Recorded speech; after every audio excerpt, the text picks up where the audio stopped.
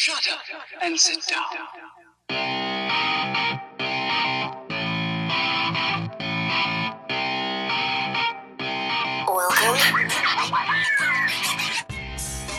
Welcome back to In the Context of Empire. This is your host, Matt McKenna. Once again, I am not going to be joined by my co-host, John Lancaster. He's still out on official business. Rest assured, spreading the anti-imperialist message. However, I am fortunate enough to be joined by journalist Kevin Gaztola. Kevin is a journalist at Shadowproof. He is the host of the show Dissenter Weekly, and he is the co-host of the Unauthorized Disclosure podcast with Rania Khalek. Additionally, he is one of the best journalists covering the Julian Assange case and, more broadly, whistleblowers in general. So we really wanted to get him on the show because, again, he is one of the leading voices on this. Kevin, welcome to the show. Yeah, thank you for having me. So to start, we always like to get a little bit of an introduction, like who you are, and specifically what drew you to become so interested in issues of national security that you report on so much, and very specifically, why are you so interested in the plight of whistleblowers in general, and then specifically Julian Assange case? Yeah, so I started following what's been unfolding with Julian Assange and WikiLeaks by focusing on Chelsea Manning's case when she was charged with being the one who committed the leak, provided the information to WikiLeaks. And I followed her tremendous courage and stuck very closely to covering her court-martial as it unfolded in 2012 and 2013. And I have to say that I owe my career, at least the start of it, to putting out stories that dived into the U.S. diplomatic cables that were released by Chelsea Manning and then published by WikiLeaks. Those cables from the end of November, those last few days in November 2010, all the way into 2011 until they had the fiasco happen where they ended up having to post the entire archive and they couldn't release them the way they wanted to any longer. I was digging through those sets of cables that they were putting out, and I was putting together these independent stories I realized people were really hungry for. They liked knowing these new revelations about what the U.S. government had been up to. And for your show, it's particularly relevant because those cables gave us the clearest picture to date of how U.S. empire works through our State Department and what that diplomatic corps of individuals is doing. And, it isn't just diplomacy to prevent war. It's diplomacy to advance the interests of U.S. corporations. It's diplomacy to further sometimes the sales of arms and other military equipment. It's to thwart democratic movements and uprisings in some of these countries. It's to help authoritarians or sometimes dictators who are cozy allies of the U.S. beat back people who are threatening their rule. It's to suppress, often it's ideologically aimed at suppressing the left, if we're talking about Latin American countries. So I was really into these cables, and I feel like the response to them made it so I had a kind of debt that I had to repay to Chelsea Manning as she was targeted and was prosecuted so aggressively. It was very clear to me that this was a natural place for me to go next with my coverage, to follow her case. I was an intern at The Nation magazine and had some time where I got to be in a newsroom, and I was there while WikiLeaks was really front and center. In like every single day, there were new headlines about what the organization was doing. And at that time, there was a case that they were trying to bring against Julian Assange related to Sweden. Sweden was pursuing him for criminal offenses. And so this was something that I could not abandon. I kept going with it. And then through Chelsea Manning, I was introduced to this full universe of issues related to the war on whistleblowers by President Barack Obama's administration. And then from that onward, I didn't really give Julian Assange's case a whole lot of attention, or as much attention as I probably should have, until he was thrown out of the embassy, the Ecuadorian embassy in London in April of 2019. But I never was opposed to him, and I never really fell for a lot of the liberal conventional wisdom that he had somehow betrayed the United States and became some kind of a Russian asset who was out to undermine democracy. And I never really have seen him as an anti-American figure. I've seen him as a dissident journalist who is not beholden to the partisan politics of our United States, which frees him up to make those kinds of considerations that are based upon how you might understand power or how he understands power in the United States. That's what frees him to make these calculations, whether they're wrong, and I think they proved to maybe be incorrect, but they were not necessarily that faulty at the time. But that's how he could look at Hillary Clinton versus Donald Trump and make these calculations about who would serve him better if they were elected, and why he would say certain things, why he would be more against Hillary Clinton, given her history of promoting U.S. empire.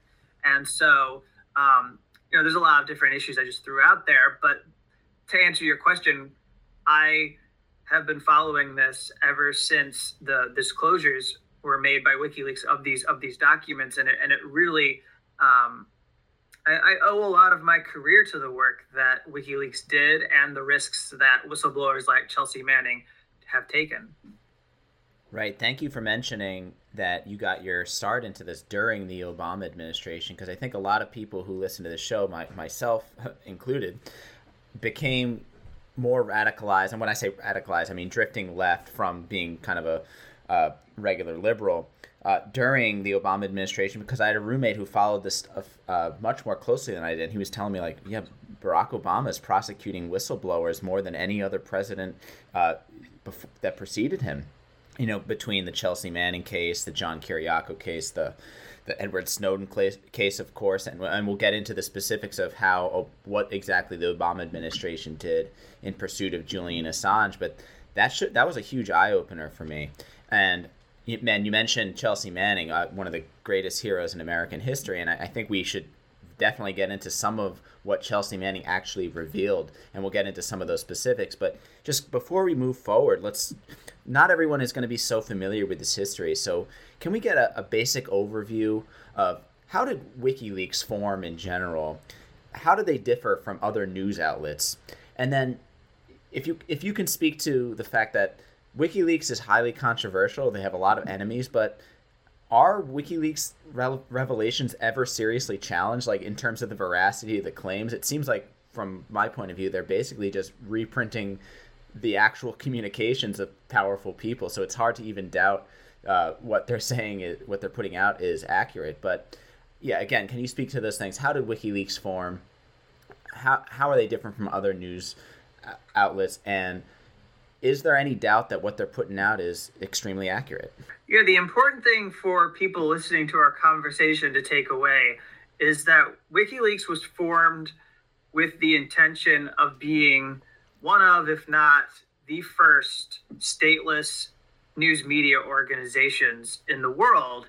And by doing so, by not really claiming any kind of address, the idea was that they would be able to avoid the kind of future that we have seen where they have been entangled in cases, but also they thought that they would be able to shut down or they would be able to avoid any kind of efforts to suppress their publication.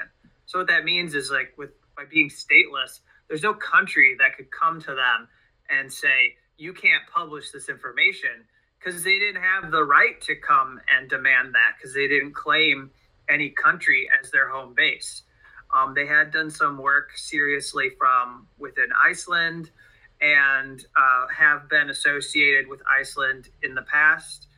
A lot of the disclosures we're talking about, I believe, the work on them, they were in Iceland. There's been some work done in the UK.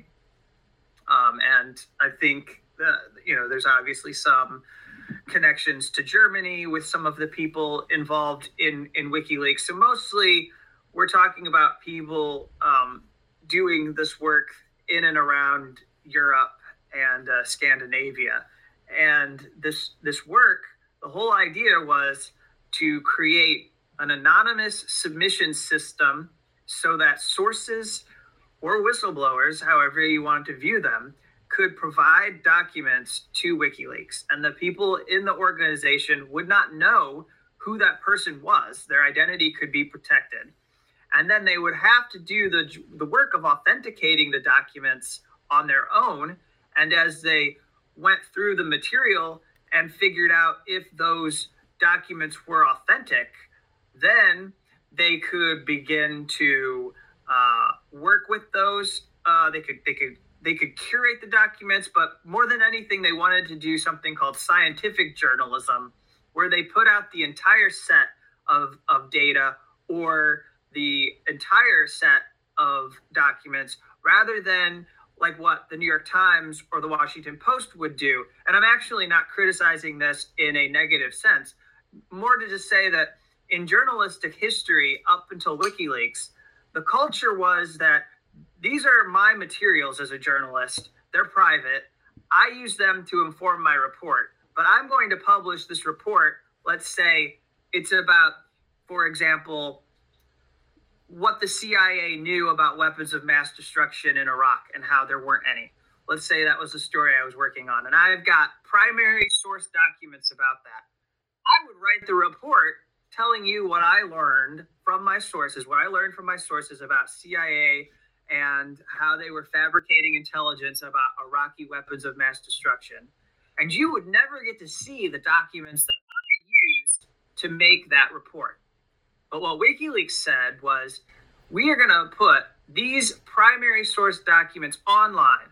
So not only are news organizations going to report on them, but you'll be able to look at them yourself, and you'll be able to judge, and you'll be able to decide. And this is a pretty radical thing, actually. You'll be able to decide if those media organizations are telling the truth about those documents. You'll also be able to see it for yourself. If you doubt it, if you think it's so outlandish what we are claiming the CIA was doing, you can read it for yourself. And then you can use these actual documents to show your friends, your family, anyone. You can lobby your government. You can go to your congressman. You can say, this is absolutely out of control. We have to do something about it. You will have these documents at your fingertips, and it'll be more than just what a elite journalist said at an institution. So that was a really big thing for WikiLeaks to do. And in fact, in this day, there are 70 or more organizations that have incorporated this leak submission system into their operation, where they have basically taken on the model of WikiLeaks. And they recognize that this is a powerful way of doing journalism. Now, some of them don't always share those documents, which WikiLeaks has criticized. They've said, why aren't you putting these materials online for the public to dig into so that they can get the full benefit of what you're doing? That's been a huge issue within media. People who have this kind of system, but then they're not going all the way in the way that they practice this journalism. But I'll answer your last question and say there are no examples,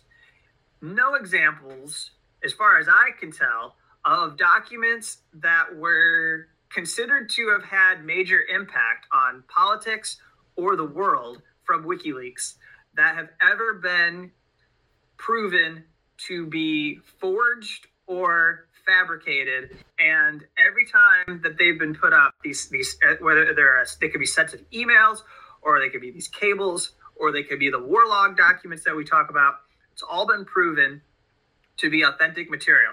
There may be one or two memos or documents that they've had earlier on in like '07 or '08 that were possibly sketchy and maybe didn't have all the markings and perhaps weren't authentic documents. But, by and large, those materials didn't get the kind of attention of the thing. So the things that people criticize WikiLeaks and might say are forged, they're absolutely false. I mean, there's nothing forged about the Hillary Clinton campaign emails. There's nothing forged about these Vault 7 materials that we'll get into from the CIA. There's nothing related to the Stratfor intelligence firm files, which got some attention. Anything from the last 10 years of significance, it was proven was authentic. Right, and I do want to get into some of these revelations because they're so valuable, but I just thought of a question as you were talking just now, and it calls into question this idea of classification, right? So in your work, you come across a lot of formerly classified material, right? And I just want to know, what is your overall assessment of why does the government classify things, specifically the United States government? I know what the response would be from a government official. Well, these are things that to keep the American public safe, and if you knew this material, it would be dangerous. It could put people's lives in danger. What is your sense of why the United States government classifies information? Well, some of the information that remains classified is there because the government does not want to be embarrassed by its release, or they involve programs that they don't want us to know about. For example, I'm about to write up. It's received some limited coverage, but I'm about to write up a lawsuit by BuzzFeed journalist Jason Leopold, right, who requested records about payments that the CIA has made to rebel groups in Syria that the U.S. government has armed to fight Syrian leader Bashar al-Assad and his government. And so the CIA GLOMAR'd, and when you GLOMAR in a Freedom of Information Act lawsuit, you refuse to confirm or deny the existence of the records. But the thing that's an issue there is that Donald Trump was tweeting about the payments. And so BuzzFeed journalist Jason Leopold thought that this meant that they had acknowledged this program, and so the CIA could no longer claim to keep a secret. But that's a good example of something that our government doesn't want us to have records related to so that we can see what they're doing.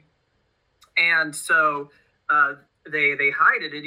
Even though there is an executive order on the books that says you should not keep things classified to prevent the government from being embarrassed. And there's a whole litany of different other things that it says about why you shouldn't keep information classified. But there's no way to really enforce that. I mean, a lot of these agencies are still able to make their own choices about the material. They control it. It's very easy to invoke national security, as you were suggesting, or to claim other things that are related to the everyday business of your agency for why you would want to keep the material classified. Now, I think that high-ranking officials who are representing these agencies, it's impossible for them to keep track of what is classified and unclassified. And we know that to be the case because when they speak about these programs and celebrate them and think that they're the right thing for the government to be doing, they might go on CNN or Fox News, or they might be at a forum event before a think tank, and they'll talk about it. And they're effectively leaking that information to a public audience when they discuss some of these operations that were sensitive. But then on the other hand, you have lower ranked officials, say like a Chelsea Manning, who reveal this information, who are going to be punished and prosecuted. And then these high ranking officials never suffer any consequences because, in my view, they don't object to the material. So the classification system, it's not that it's broken, it's that there's just so much information in it at this point that it's like you can't even take it seriously, the idea that information is classified. Like that may have had meaning 20 or 30 years ago. This information is classified, but almost anything can be classified now. And also, if something is released and the government decides that they want it to be classified, they can retroactively classify that information in order to stake a claim to it. So it's rather laughable, and it makes it hard to believe when there are things said about the release of classified information that it's doing grave damage to the national security. It makes it hard to believe that claim because there's just so much information. It's not really a targeted thing anymore. If it was at one point, we're so far beyond the point where people who had the authority to classify information were actually making decisions based on threats. A lot of it is just to protect the interests of agencies. And WikiLeaks provides a service that was previously unavailable. Like, we were able to get classified information in the past, but you'd had to wait like 30, 40, 50 years after the events that transpired. And I'm thinking of something like the genocide in Indonesia in 1965. Now, years and years later, we find out that the CIA was deeply involved in that. Why should we have to wait 30 years, 40 years, 50 years to know that our government is involved in these kind of violent behaviors? And it, just at a surface level, I'm not as involved in this stuff as you are, but it seems like a really convenient excuse that as your government is misbehaving, performing acts of mass-scale violence, it seems awfully convenient that you can classify anything that would reveal that kind of behavior, illegal behavior, immoral behavior, embarrassing behavior. Well, it's national security. Wow, that's exceedingly convenient. So I think we have to question what they say is classified, and also how leakers are talked about, right? Because we reserve praise for some leakers, and I'm talking about, the more centrist critic. We'll praise someone who leaks a Trump tax return, right? We'll praise leakers from other countries, right? Government officials who work for official U.S. enemies that spill information about those countries' governments, right? The whole Iraq war buildup was largely based on erroneous claims made by Iraqi dissidents. We praise those people, but suddenly we're supposed to believe that people like Chelsea Manning and Edward Snowden, John Kiriakou, and Julian Assange are immoral for leaking. Well, what if they were leaking? They did, in Assange's case, he was leaking stuff about other countries. But somehow we're not supposed to believe that their work is valuable because they leaked information about the noble activities of the American CIA. And the contradiction just should be really obvious to people. But thanks for that explanation, Kevin, because that classification excuse always bothers me. And so now we're going to get into some of the specifics. Now, I know there are thousands, if not millions of stories, millions of documents at least, that have been exposed by WikiLeaks, but I just kind of want to get an overview of some of the biggest stories here. So, of course, we're going to talk about Chelsea Manning, formerly Bradley Manning. When she was a soldier serving in the Iraq War, she had a crisis of conscience, and she had access to these top-secret documents, what were called the Iraq War Logs and the Afghanistan War Logs, and she leaked this information to WikiLeaks. Now, I want to talk about these individually, and maybe you can pick out whatever you think are the major highlights, but I'm going to go through these individually, and you tell me what is the incredibly important information that was revealed by her exposing this information. So I guess let's start with the Iraq War Logs. What was revealed in the Iraq War Logs, and why do we need to be concerned about it? Yeah, so for me, the Iraq War Logs that are what's important for people to take away from that set is the identification of 15,000 civilian deaths that had not been previously known. That's 15,000 people that had not been in any records. So any of these groups, these organizations that track civilian deaths, some of them that are nonprofit organizations, because of this material, they were able to get a more accurate official count of the casualties. And of course, for your listeners, I will acknowledge that even they say that number is probably still missing tens of thousands of people. But they're going off of reporting, and they're going off of documentation that they can prove without a doubt these people are dead. And they were able to add 15,000 people to this. There's evidence of torture. that was in the Iraq war logs. And what we found out is that, and General David Petraeus was implicated in this conduct, that there was something called Frago 242. It was an order that essentially said to people who were U.S. soldiers or part of the coalition forces that are deployed in Iraq that if they knew that Iraqi forces were engaged in torture, they were to look the other way and not do anything to stop it. And it wasn't to be investigated. It was basically to be out of sight, out of mind. And so what that meant is that the U.S. military, although I believe that there were torturing people themselves, that there were interrogations that were brutal, but what it meant is that they were consciously outsourcing torture to Iraqi military forces or Iraqi security forces in order to do the kinds of commit the kind of acts of brutality that they didn't think they could get away with. They were using this essentially terrorism in order to put out the insurgency in Iraq, and that's what we learned. And Chelsea actually had firsthand experience with Nouri al-Maliki's government when she was there. She saw that as she was looking into this political dissident who was arrested and targeted, that in fact he was being targeted because of a kind of political manifesto that had been written out. And then she translated it, this thing, and she realized this is not a terrorist sympathizer. This is somebody who has grievances against the Iraqi government that we've appointed to run Iraq. And so that was separate. That was not really in the Iraq war logs. I'm just giving some extra context here to why she gave these Iraq war logs so much weight, why it mattered so much to her for us to see these documents. Right, and you pointed to the act of torture.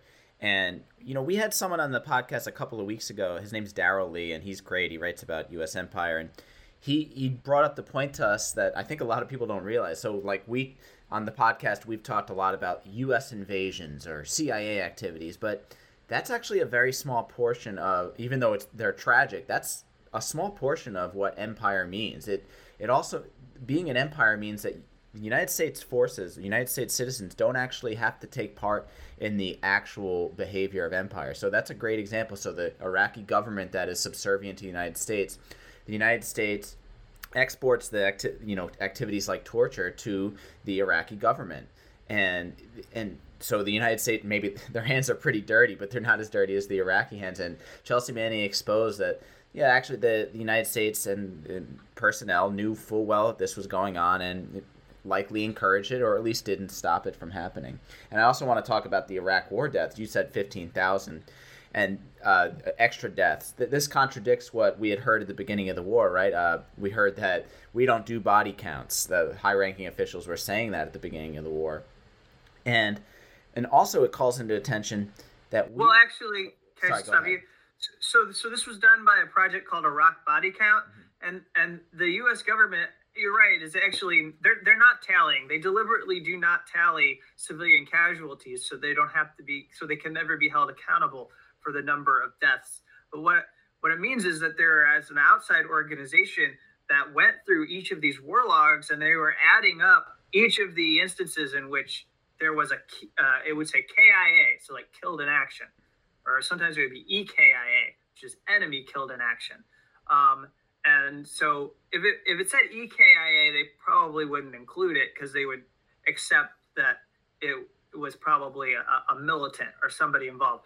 But when we're talking about civilian deaths, these are people who could go through checkpoints and they'd be executed when they go through the checkpoint, things of that nature. So anyways, I just wanted to make it clear that these were tallies that were done independently. I think it might be true that the U.S. government isn't keeping track, but that's in the same vein that we don't have a database in the United States for police killings, just so that they never have to be responsible for the scale of people who are being murdered by police forces in the United States. Right, and whatever number the U.S. government gives us in terms of Iraqis killed or Afghans killed or Vietnamese killed, if you want to go back a few decades, you can bet that that number is significantly higher, right? We keep track of every single U.S. soldier that was killed in the war on terror and all our wars, but we do not even have a close estimate as to how many Iraqis have been killed. And I do follow Iraq body count. There's also the Lancet study, the Johns Hopkins studies, and these numbers fluctuate quite a bit, right? You have the cost of war study. It's as far as I can tell, there's no consensus as to how many civilians were killed in Iraq. It's anywhere from like 250,000 to 2 million, and these are the numbers that we have. And I'm inclined, just because I know that our own government doesn't conduct these kinds of accounting, that it's likely closer to 2 million than it is to 200,000. And the other thing that I'll say about that is that as long as we're not counting bodies of people being killed, we have to understand that it's just part and parcel of this system where people around the world understand that their lives are trivialized, right? Osama bin Laden wanted to prove to Muslims that the United States is at war with Muslims. Well, what shows that more than a government that slaughters your people and then doesn't even bother to account for the killing? And then the last thing you said, I know I hate to get so nitty gritty on this, but even the enemies killed in action, right? So we know that even that's kind of a fuzzy figure, right? We know that, if you're a male from age 16 to, 70, they'll count you as an enemy killed in action unless otherwise disproven. So, in the case of Iraq, they'll probably count former soldiers who were serving under Saddam Hussein's army, often conscripts, or, how much are we splitting hairs then between enemies killed in actions and civilians? So, a lot to think about with the Iraq war logs, and not least of all, we didn't even mention the collateral murder video, which was significant for a lot of reasons, and people can watch this. It's extremely disturbing, but one of the parts of Chelsea Manning's Iraq war log leaks was this horrible video of soldiers, I would say almost gleefully, gunning down civilians, including 2 Reuters journalists in East Baghdad. And this was extremely significant. This was kind of the highlight of the entire Iraq war logs. That if people want to understand the depravity of what this war was, it really can be symbolized by that one video. But Kevin, I know we got a lot to talk about here. So we also, of course, have the Afghan war logs. So can you give us some of the highlights of what was revealed from the Afghan war logs? Yeah, so I'm going back to some of my coverage that I did documenting these. And oh, by the way, last year was the 10th anniversary for a lot of this. And just to be clear with people who are listening, when we're talking about these sets of documents, this is what Julian Assange is facing charges for. He's facing charges for publishing the war logs, the cables. We're going to get to the Guantanamo files, and then there's some rules of engagement documents that are not really that important, but they're there partially to prove. This is a whole separate discussion, but they're there partially to help the government advance their conspiracy theory about how Julian Assange recruited Chelsea Manning to help him get these documents. So in the Afghanistan war logs, there was an assassination squad that was called Task Force 373. And I want people to remember that when we're talking about this, is like in the beginning of these kinds of killer capture teams proliferating. Think of like General Stanley McChrystal. Think of these night raids that we have heard about that are hallmarks of warfare in Afghanistan and Iraq. And so that was something that was ongoing. It had details that were related to the CIA's expansion of paramilitary operations. It even mentioned, it was really early on in the development of technology for U.S. drones. And of course, it's gotten a lot better at this point. But there was documentation about how the drones that the U.S. were prone to failure. There was a classified list of enemies that was disclosed. And there's a horrific example. I'll just read this for you that I mentioned in here, that on June 17th, 2007, a mission was undertaken to kill a prominent al-Qaeda functionary who was known as Abu Laith al-Libi. The squad staked out a Quran school where he was believed to be located for several days. An attack was ordered. The squad ended up killing 7 children with 5 American rockets. Al-Libi was not killed. So there you get a clear example of an attack that resulted in civilian casualties and didn't even get the target that they were going after, something that the U.S. government would want to keep covered up. So what's important for everyone to know here is that, this is journalism. WikiLeaks, working on the Afghanistan war logs, was partnered up with the New York Times, The Guardian, and Der Spiegel in Germany. Der Spiegel did some really excellent reporting on this, and I guess I elevate them because for the most part, Der Spiegel has always shined in refraining from the kind of public mobbing against Julian Assange that has been engaged in by The Guardian and the New York Times. And there's actually a journalist who has a past affiliation with Der Spiegel who testified at Julian Assange's extradition trial. So I always give them more credit and more of what they're due for the work that they've done on these materials. And so I thought that the Der Spiegel reporting, their coverage on this assassination squad was exceptional. And for anyone who wants to dig into this stuff and look at it in deeper detail, that's where I would recommend going.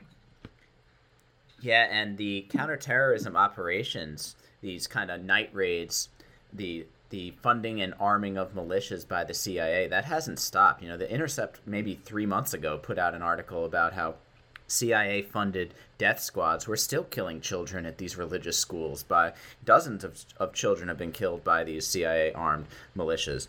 And, I hate to get too far off topic, but again, we always try to relate empire overseas to empire at home, and right. So we talk about night raids where people are being terrorized in Iraq and Afghanistan. These no-knock raids that we hear so much about in the United States, which are horrible, which disproportionately target African Americans, disproportionately target poor people, where people are killed, people's dogs are killed, people are made to fear for their lives. Their privacy, of course, invaded. This was going on a nightly basis in Afghanistan and Iraq, and so much of that contributes to the value of what Chelsea Manning revealed and what WikiLeaks and Julian Assange published. And the idea that anyone would not want to know that our government was doing this it's just a willful ignorance. It's almost, I brought this up before, but the people who are against WikiLeaks and against leakers more broadly, it's like, I don't know if you're a Simpsons fan, but there's an episode where they're complaining about that Lisa had found this angel and she's trying to prove that the angel's not real. And Flanders says something like, science is like a book that ruins the end of a movie and before you get to see it yourself. And he says something to the effect of, well, I say there's some things we don't want to know, important things. And it's just this desire to be kept in the dark about these horrible acts that I just don't understand. But moving on, Kevin, because, again, there are thousands of stories that WikiLeaks revealed, and we only have time for a few of them, so we're just going through the highlights. But there's also the State Department cables, also revealed by Chelsea Manning. And this was incredibly revelatory as to how our State Department functions, and as you mentioned earlier, how it pertains to the U.S. empire, to the subjugation of people around the world. So can you speak to the highlights of the State Department cables? The biggest thing about the cables in general to understand is that if you want to recognize the sheer hypocrisy of journalists at U.S. media institutions, look no further than these documents, which anyone working on U.S. foreign policy for the last decade, whenever something happened, actually take, for example, Trump's administration, the assassination of Soleimani in Iran, this general, he was in the U.S. cables. So what did outlets like the Washington Post do immediately when he was killed? They went and looked up his name in the cables to find any relevant information on his background and what the U.S. knew about him in relation to this assassination. So these institutions that their editorial boards or their editors are against the prosecution of Assange, but at the same time, they have engaged in character assassination. Things like, oh, Julian Assange is not a journalist. Oh, we think WikiLeaks is not journalism, and simultaneously, they're using these diplomatic cables to further their own coverage of foreign policy. And some revelations that I think are really important. I have this list that I pull up just so I'm not scratching my brain and dragging this on. I have this concise list here of some of the ones that I think are the best, which is, first off, I'll talk about this one in a little more depth, and then the rest of the ones I'll just let stand. But one of the more critical things that I think that we learned from these cables, which were a focus of the extradition trial, as Assange's legal team mentioned this a lot in order to show that what he was doing was not a crime. The cables contained evidence of the U.S. government interfering in prosecutions that the Spanish government or the German government were planning to do of people in the U.S. military or in the CIA who were implicated in torture and renditions.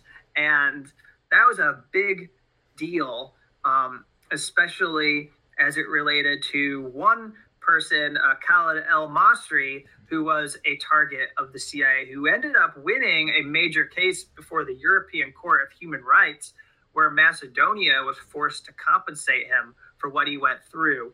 He was a German man, but he was rounded up. He was in Macedonia at the time and was abducted by the CIA.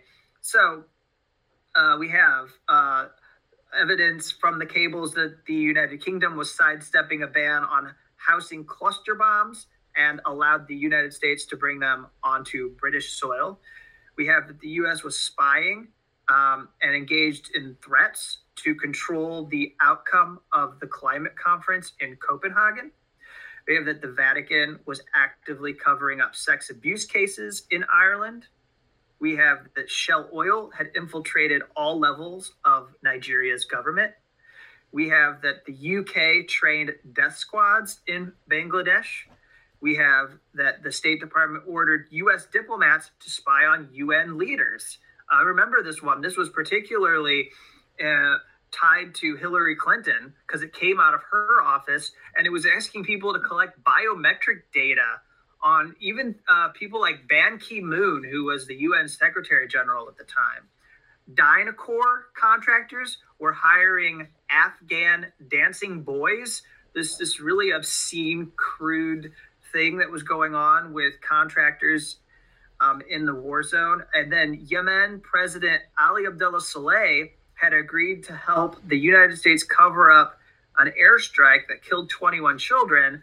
This is a really big cable to me. This is one that I'll never forget, where Saleh is basically, I believe it was Petraeus, was saying that, we'll agree to tell the world that those bombs are our bombs and cover up your drone strikes.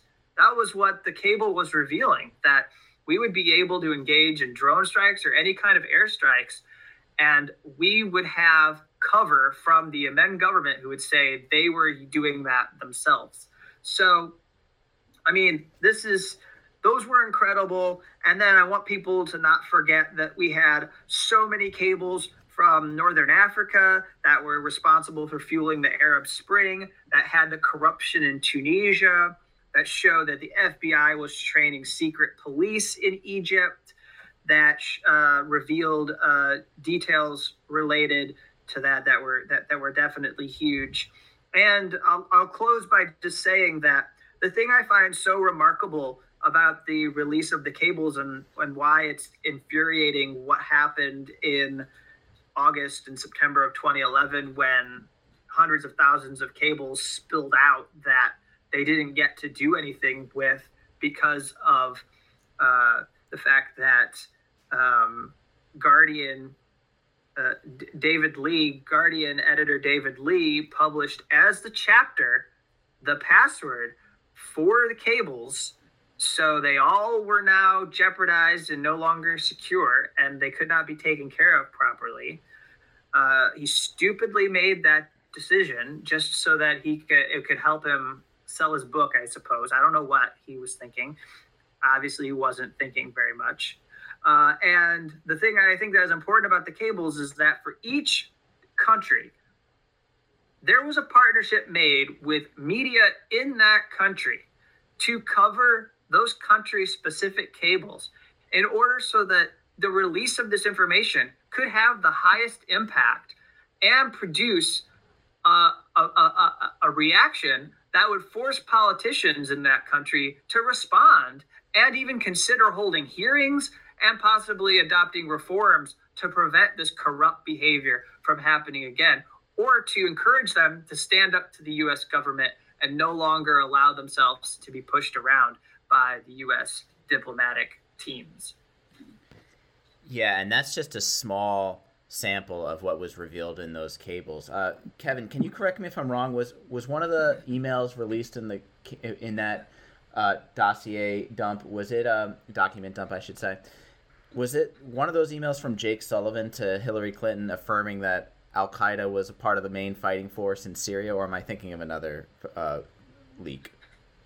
Well, yeah, so that would have been the Podesta emails in 2016. There's some important emails in there along with other material, but just to point out that information is not actually any part of the criminal case against Julian Assange. Right. Hold off on that, because I do want to talk, like, that is a huge problem, is that people don't even understand what Julian is being charged with, and they jump to conclusions about should he serve time or not, and then they don't even know what he's being charged with. And last thing about the cables, because you mentioned the situation with the former dictator of Yemen, Saleh, and that is an especially damning one, because it's almost like he's sloppy when he's being, like, he literally says, "We'll say your bombs are we'll say your bombs are our bombs," and that's not the exact phrase, but it really is like a very sloppy way of phrasing it, especially when it's being recorded. So what I want to say is that story is especially disturbing, because if you see the documentary Jeremy Scahill made, it's called Dirty Wars. Yeah. He talks about this horrific incident in the very beginning of Obama's time in office, where it's the Al-Majala massacre, where I think it's something like 45 civilians were killed by a U.S. missile.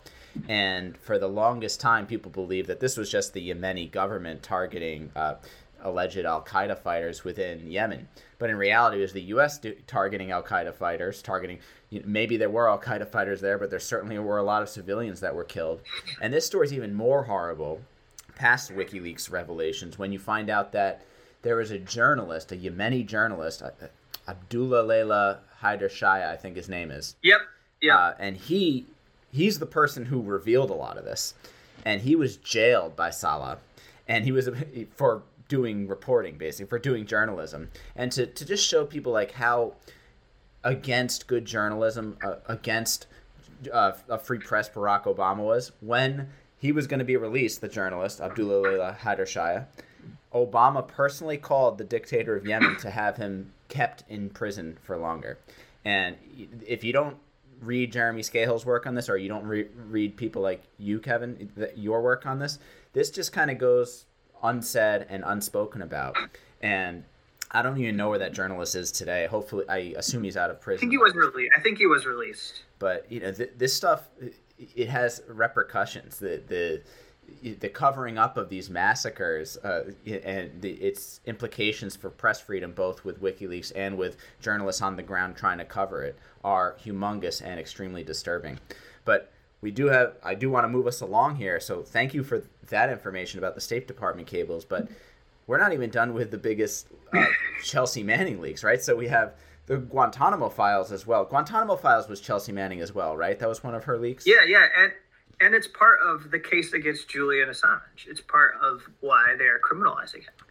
Great. So can you talk about what the Guantanamo Files revealed? Of course, Guantanamo, we're talking about the Guantanamo Bay prison. Most people will probably be familiar with what Guantanamo Bay prison is, but what exactly was revealed by Chelsea Manning with these particular leaks?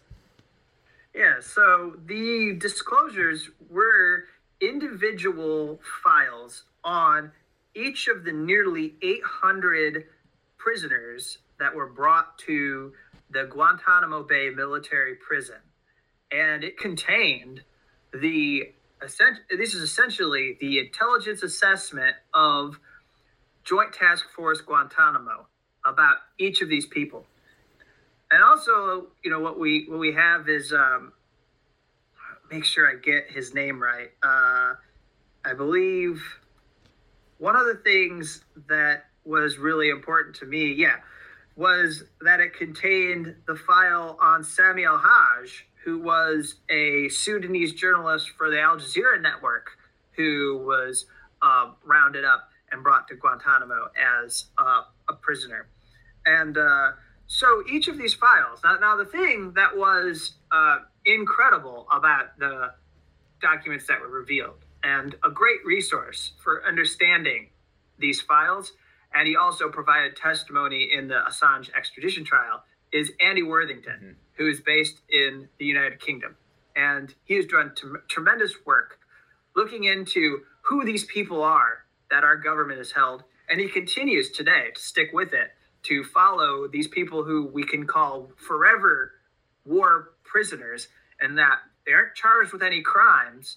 They're just held there indefinitely without charge or trial. I'm not talking about the 9/11 terrorism suspects who 20 years later we still can't find a way to complete their trial, which is its own catastrophe, own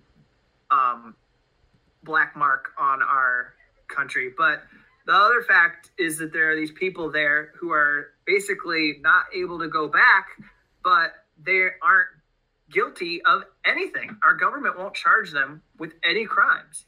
And so what the Guantanamo files showed was that there were a small group of individuals who were detained, who basically were acting as snitches, or were making up information about people who were detained at the facility, so that the U.S. government, or the U.S. military in particular, could manufacture pretexts to keep people there in Guantanamo.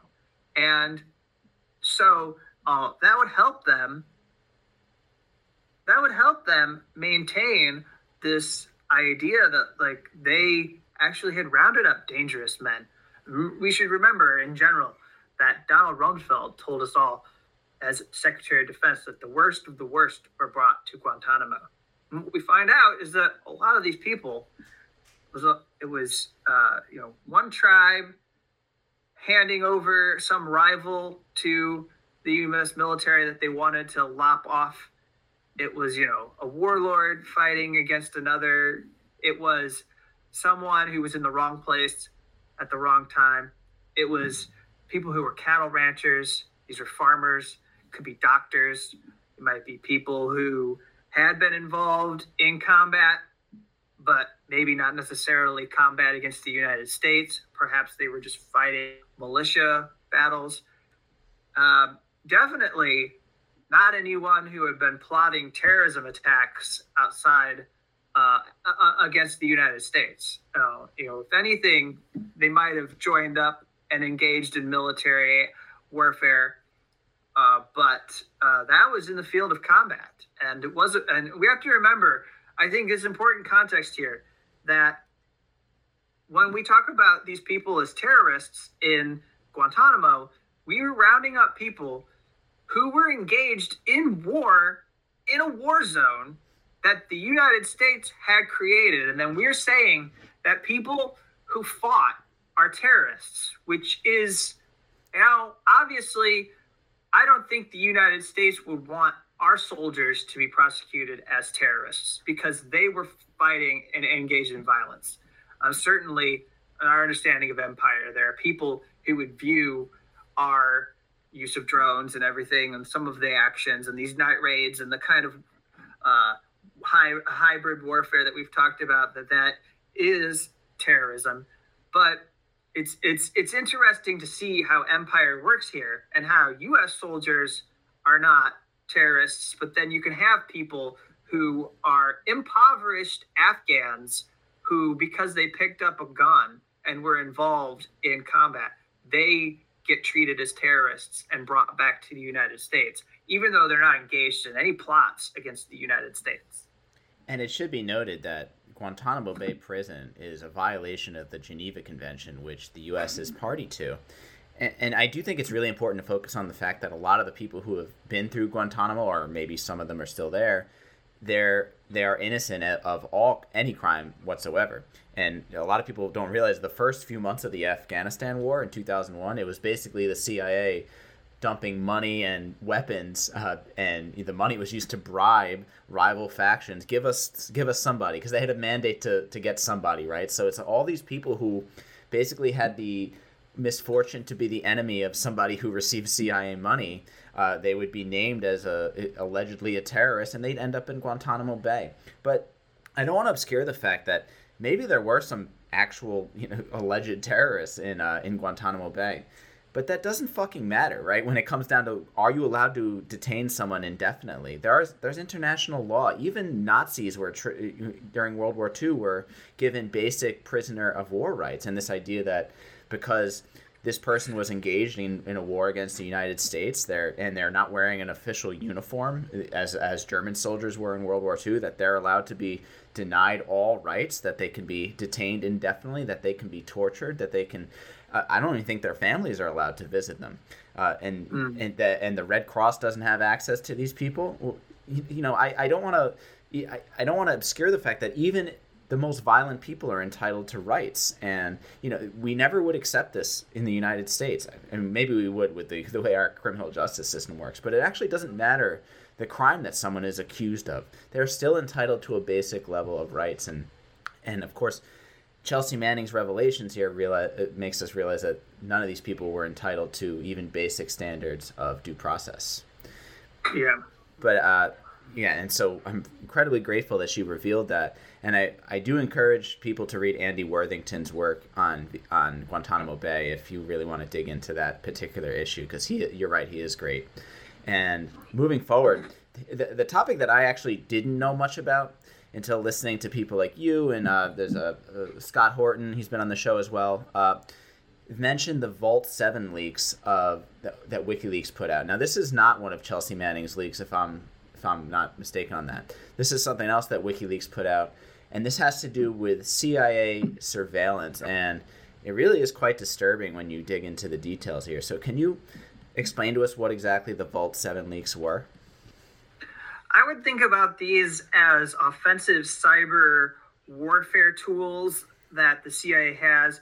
And if you listen to the examples of the things I'm going to share here, it will remind you of the Edward Snowden documents. It will remind you of what we learned the NSA was capable of doing when it came to planting malware in devices and making it so that certain technology was compromised, so it would be easy for them to hack into and engage in surveillance globally or wherever they wanted to target. And it's important for me to clarify that Julian Assange is not charged in this case with the publication of the Vault 7 materials, even though it's the largest ever publication of these kinds of really the most sensitive documents that we could imagine the CIA having. And these are highly, highly guarded, classified documents. Sometimes you might hear the euphemism of like the family jewels.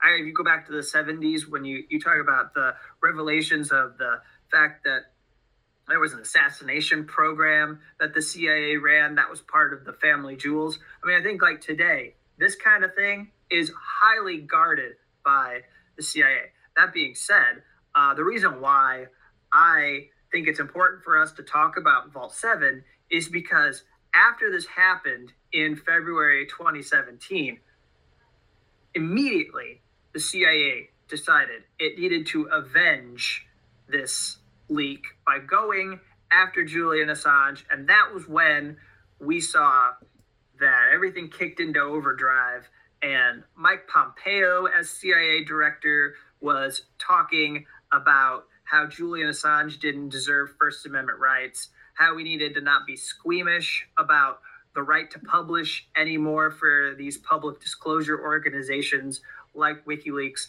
And he was saying we needed to go after Julian Assange and WikiLeaks and any other organization like them that would target the United States or challenge the United States is probably a better word. And what the Vault 7 materials contained details of was that the CIA had a fleet of hackers that would target smartphones and computers. They had evidence of a program called Weeping Angel that had made it possible for the CIA to attack Samsung televisions and convert them into spying devices. Another report that was done by CNBC on these files found that the CIA had 14 zero-day exploits, which were basically software vulnerabilities that had not been fixed yet. The agency used these to hack Apple's iOS devices, such as iPads and iPhones, and the documents showed that the exploits were shared with other organizations, including the National Security Agency and GCHQ, another UK spy agency.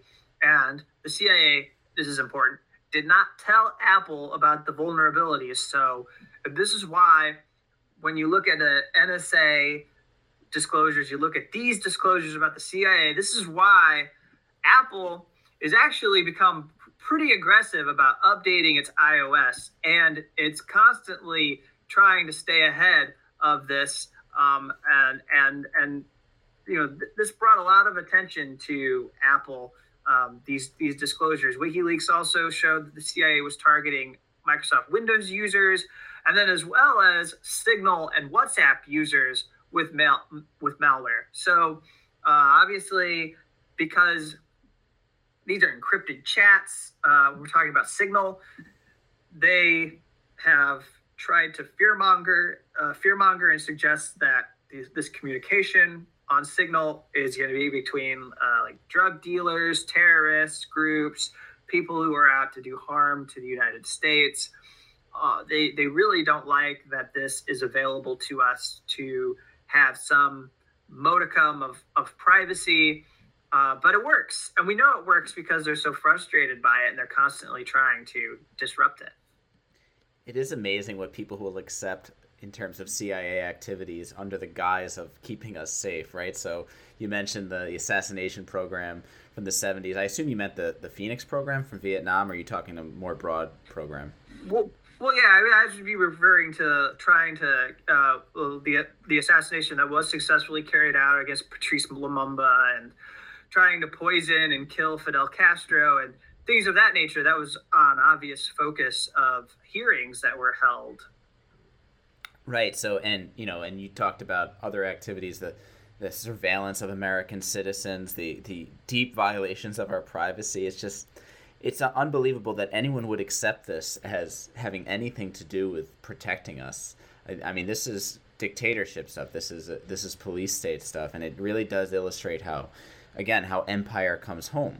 And it's being used against our own population now. Not that it's any better when it's used against other people around the world, but I think we need to establish that this is not something that just happens overseas. It happens here at home too. So briefly, you mentioned this earlier. So we're going to talk about, you mentioned all these amazing revelations, these in some cases extremely disturbing but informative revelations, and that they've been extremely valuable. So I'll talk about one, and then I'll let you tee off on the other one. Part of the reason that the United States was not permitted to stay in Iraq in 2011, as I understand, is that the United States wanted to negotiate a status of forces agreement with the Iraqi government that the U.S. had installed, that would render U.S. citizens immune from Iraqi prosecution when they committed crimes in the country.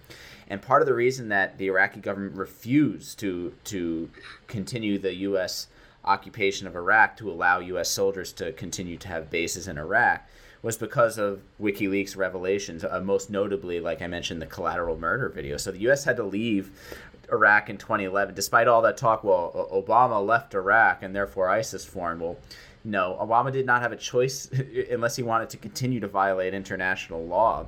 He didn't have a choice but to leave Iraq in 2011, not to defend Barack Obama at all. And of course, we know that ISIS did not form because Obama left Iraq. ISIS formed because the U.S. funded a proxy war in Syria for more than 3 years after that. But so that tells you how valuable some of these revelations have been. On the part of the Arab Spring, though, I think that point needs to be dwelled on a little bit. A lot of the motivation for the Arab Spring certainly came out of some of the revelations of WikiLeaks. Can you speak to how valuable WikiLeaks was for fomenting this desire to challenge the dictators and leadership of some of these Arab authoritarian countries? How was WikiLeaks so instrumental in that?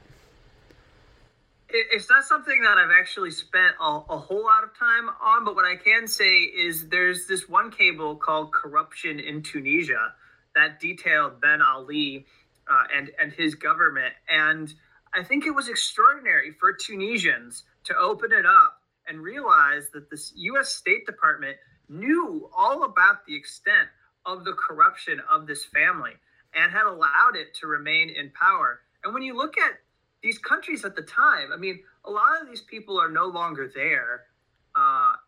And of course, now because of the way that the war completely destabilized, divided, and turned Libya into a failed state, everything about Muammar Gaddafi is overshadowed by what we've done to destroy Libya. But when you look at what these, I think a better way to describe them than just dictators is to say these are strong men.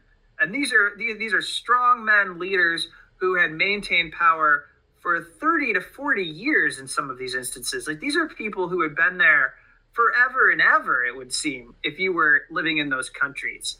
And some of those people hadn't ever known a life without those rulers being their, presidents or their authority figure. And so the fact that the U.S. government would know about what was going on but wouldn't do anything to force a change of power was really disheartening.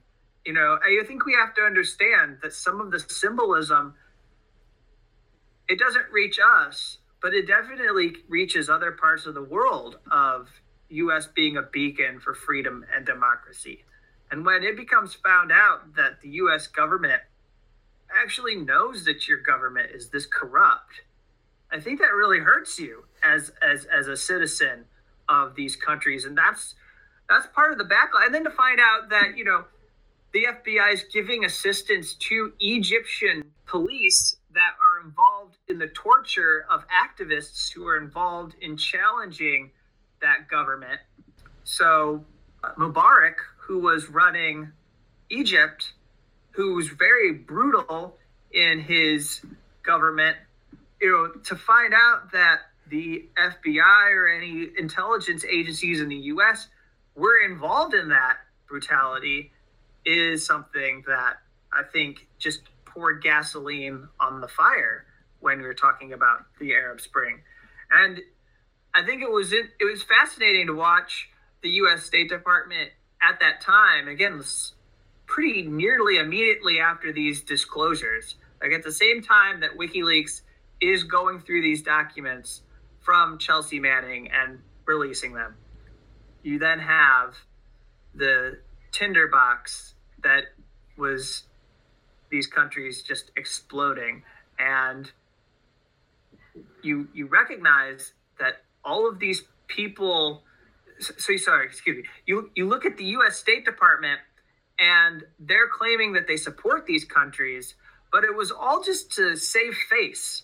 I mean, it's important for people to understand that this was all to save face. That like once the Arab Spring took on a force of its own that could not be turned back, then you heard from the Obama administration that they were going to support the countries. But also, I think they were afraid because they don't know where these uprisings weren't planned. Like there were, like we do have our, like everyone who listens to your show might have some knowledge of the kind of democracy promotion that we do in countries, how we fund these we have there's the United States International Agency, the Agency for International Development, USAID, and there's like the National Endowment for Democracy that will pick groups that it wants to support to be the ones that are the kind of activist group on the ground challenging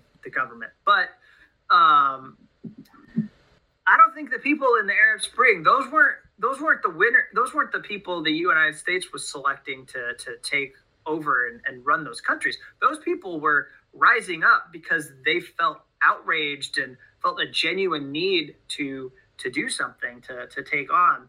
And if you'll permit me, I want to go back and just say something about what you mentioned related to Iraq with the withdrawal. Oh yeah, definitely. of our U.S. forces, because you might remember that a couple of years ago here, Joe Biden was claiming credit for withdrawing the troops from Iraq. Yeah.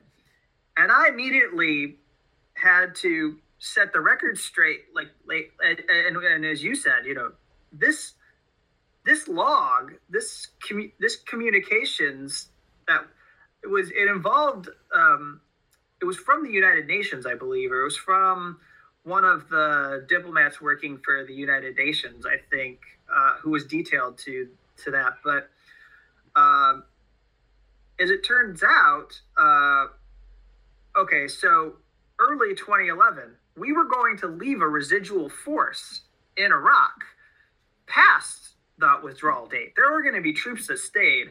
So as you're saying, it's important for people to know that CNN reported this, that because there were children who were killed in a raid by U.S. troops, and that it was not how it had initially been reported. So they learned the truth. Actually, the initial report was a lie, that I think troops actually walked up and executed point blank these people. I think, sorry to interrupt you, Kevin, but I think that's the incident where they killed this family, right? Children included. And then I want to say they blew up the house afterward to cover their tracks. I think that's the incident you're referring to, but I could be wrong. Yeah, here. So in the cable, which was from Philip Alston, who was the UN Special Rapporteur on extrajudicial, summary, or arbitrary executions, it detailed how American troops approached an Iraqi man's home on March 15, 2006. They handcuffed residents and executed all of them. An air raid was then called in to destroy the house. So everyone thought it was just an airstrike that killed the house, but in fact, there were forces there before the house was destroyed. Iraqi TV stations broadcast from the scene. They showed bodies of the victims, 5 children, 4 women, in the morgue of Tikrit. Autopsies carried out at the Tikrit hospital's morgue revealed all corpses were shot in the head and handcuffed. And so the Bush administration had entirely avoided any kind of reckoning related to this brutality, this atrocity. And then this is what the government was responding to. And one thing the Iraqi government has consistently insisted upon, if forces are going to remain in Iraq, is that our troops do not have immunity, that they be able to prosecute them if they kill one of their own citizens. And so since that is a deal breaker, Obama yanked the U.S. troops entirely. And it's worth noting that these kinds of status of forces agreements that the United States has with countries that it bases its military in, they're often extremely unequal treaties, right? The U.S. troops enjoy immunity in many countries around the world, and they do commit crimes. They kill people, they rape people, they steal things, they commit property destruction. It's one of the driving reasons why there's so much resentment in places like Okinawa and previously in the Philippines toward American troops being based there, aside from the obvious imperial nature of having a foreign government's troops occupying your country. And one last word on the Arab Spring is, from my point of view, from what you were saying, to me, the U.S. role in the Arab Spring basically seems like I think, like you mentioned, like it's basically like a PR campaign, right? They look so bad for having supported Mubarak for decades and decades. I think Hillary Clinton was even a personal friend of Hosni Mubarak and his family. And pictured. John McCain would go there and take pictures with him too. Right, and it's just so it's such an exercise in hypocrisy to believe that the United States was playing a positive role in the Arab Spring. Well, we're going to support the rebels in Libya and Syria, even though the U.S. helped crush the Arab Spring movements in Yemen and Bahrain, and to a lesser extent in Egypt, and of course supported when Sisi took power in Egypt a year later, they were entirely supportive of it. So to believe that the United States cared about the freedom of people in the Arab world it's just such an exercise in denying what the evidence actually is. So thanks for explaining that. And now we're getting into the nitty-gritty, and Kevin, I do want to be respectful of your time. Do you have 25 more minutes or so? Yeah. No, when we can go into this, and some of these I think will be, and obviously you don't have to include this in your show, but it's just to tell you, I think they might not be as long of an answer as some of this other stuff, because these sets of documents we're talking about, it's just, I mean, you could do like documentary series on each of these sets of documents and stuff. There's so much material. It's just incredible. I still don't feel like we even understand fully the diplomatic cables even today, even though there's been a lot done on them. Yeah. Ben Norton, who was on our show a couple of weeks ago, recommended there's a book by Verso that kind of summarized some of the WikiLeaks findings, and I'm going to have to get my hands on that. But like you said, sorry, go ahead. It's the World According to U.S. Empire, which is about the cables. Great. So we'll definitely have to plug that. And another thing to consider is you mentioned that horrible incident where the family was killed in Iraq. Again, these are only the recorded incidents, right? The ones that we have been recorded and then subsequently leaked. If you paint a larger picture, these kinds of incidents were very likely happening all the time. And I don't know if it's going to take 20, 30, 40 years like Nick Turse is writing about the Vietnam War and all the massacres that occurred that were never known about before in his famous book, Kill Anything That Moves. What are we going to learn in 20, 30, 40 years that hasn't even been covered by WikiLeaks yet? And we're going to learn about the true brutal nature of this war that the United States waged on the Iraqi people. And so moving on, I do want to get into like what Julian Assange is going through right now, what he's being charged with, what this trial has been all about. So it's because it's not everything that we just talked about. So a lot of people seem to believe that Julian Assange is being prosecuted because he's a whistleblower himself. And yes, he is, but his case is a little different than cases of other people that have been prosecuted. And I'm going to keep naming these people because I don't want to make it out like we don't support these particular individuals. They're all heroes in their own right. But how is Julian's case different than, say, Chelsea Manning's case, Daniel Hale, John Kiriakou, reality winner, Edward Snowden, and so on? His case is a bit unique in several ways. So can you please speak to that? The most important thing is that it shows and confirms what were a lot of our fears, which is the war on whistleblowers is a war on journalism. It's not just going after people who are former government officials or people who were lower level individuals in the U.S. military or in government. I mean, it is a target. It's the targeting of journalism. It's an attack on press freedom. And a lot of us had struggled to convince people that the prosecutions under the Espionage Act of these people, like John Kiriakou, like Thomas Drake's a famous NSA whistleblower, people back then, we tried to point out, like, this is an attack on journalism. And most people in media just kind of like thinking it could never really be. No, they're just going after people in government. That's the unspoken rule. The unspoken rule was that it's going to stop there. They're not going to go after the journalists. They'll only prosecute the leaker.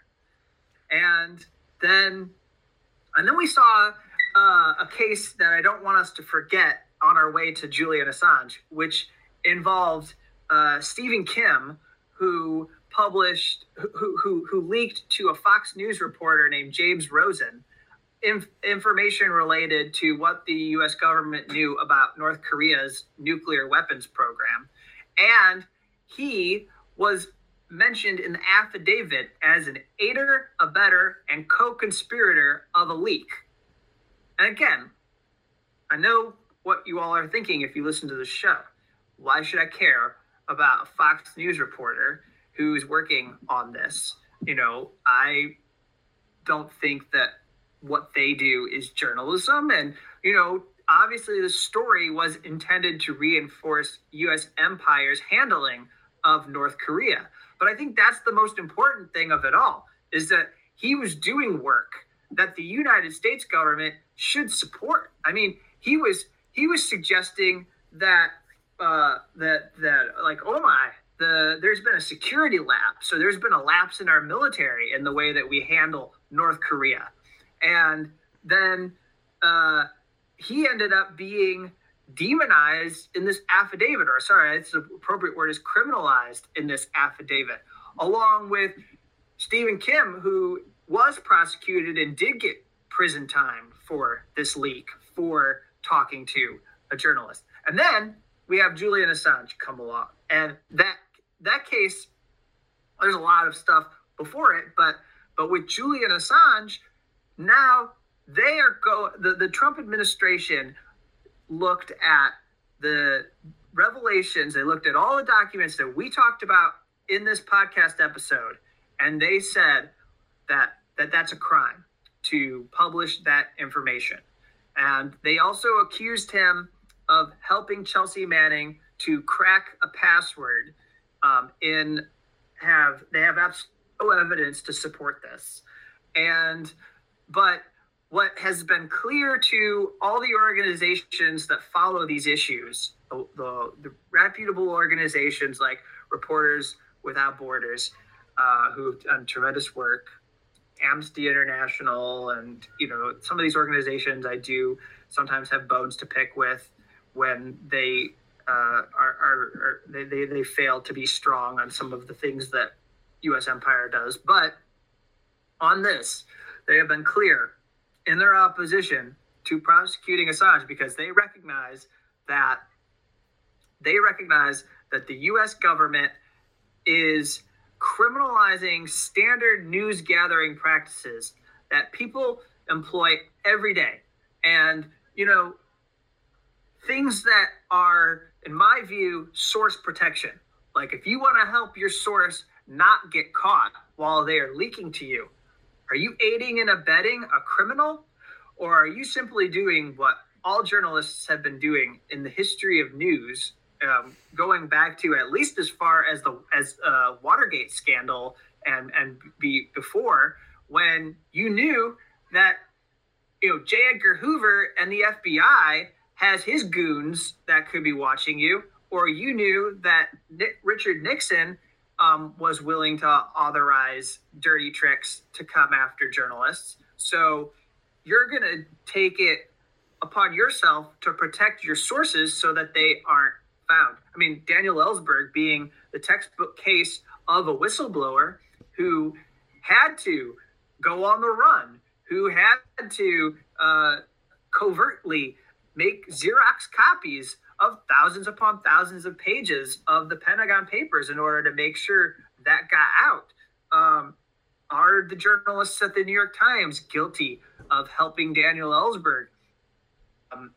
Should they be prosecuted just like Julian Assange? I mean, obviously, Neil Sheehan is dead now, so he can't be put on trial. But my point is that retroactively, should there have been some kind of case? I mean, that's what the government is saying here. Well, by going after Julian Assange, that people who work on leaks and engage in this work are to be prosecuted. Right. And there seems to be this belief that there's an anointed class of journalists, right? You have to work for an official publication. You have to work for the New York Times or the Washington Post or the Wall Street Journal. And therefore, Julian Assange is not a journalist. But what is Julian Assange doing that again, the New York Times was not engaged in when they published the Pentagon Papers? And for those who don't know, the Pentagon Papers are, very long story short, it reveals that the United States had been lying about its role in Vietnam, that they knew the war couldn't be won. And the New York Times and Washington Post, to their credit, published it. And, and I say to their credit because that's not always been the case. Again, this is a story that people can research more, but we know from James Risen, former New York Times journalist, I think he works for The Intercept now, he revealed that the New York Times refused to publish stories that were embarrassing to the Bush administration, stories regarding the Bush administration's surveillance of the domestic population. And they would check in with the Bush administration to make sure it's okay to publish classified material. Well, to me, that strikes as being antithetical to good journalism. You don't check with the people in charge if it's okay to publish stories. What's the point of the Fourth Estate? It's a check on power, not to serve power. And so you mentioned a couple of things there. You mentioned that Julian Assange is a publisher, right? So he's a publisher, and that's why this case is especially dangerous. And where people get hung up as a number of issues. They get hung up on Julian Assange's personality. I don't know Julian Assange personally, but there are allegations that he's abrasive. I don't really care about any of that. But another thing is, why do we care about what his personality is? That's such a stupid thing to focus on. But the other thing is that people seem to conflate this case, especially people who are liberals or Democrats. They seem to think that this case has anything to do with Trump's election. I think it might have something to do with Trump famously said during his campaign, "Thank God for WikiLeaks." He wanted WikiLeaks to help him out more, publish more of Hillary's emails. Even though Trump was worse on pursuing Assange than even Obama was, right? He persecuted Assange even more. But people have this idea that because Assange and WikiLeaks published the DNC, the Podesta emails, that somehow Julian Assange was responsible for Trump's election. So just, I know you mentioned this briefly, but just to be clear, can you talk about how this prosecution of Julian Assange, this attempt to extradite Julian Assange, has not a goddamn thing to do with the DNC leaks, the alleged DNC hack? It has nothing to do with Russia. It has nothing to do with those things, and it has everything to do with those horrible stories that you mentioned earlier in the Iraq and Afghan war logs.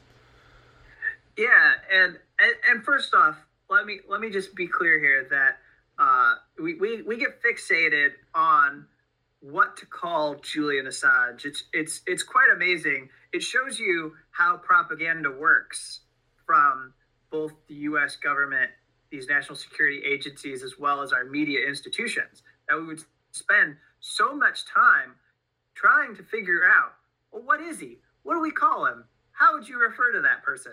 And it actually doesn't matter. As you say, it doesn't matter. But I will say, in the interest of not adding to the public mobbing, that Julian Assange is a journalist.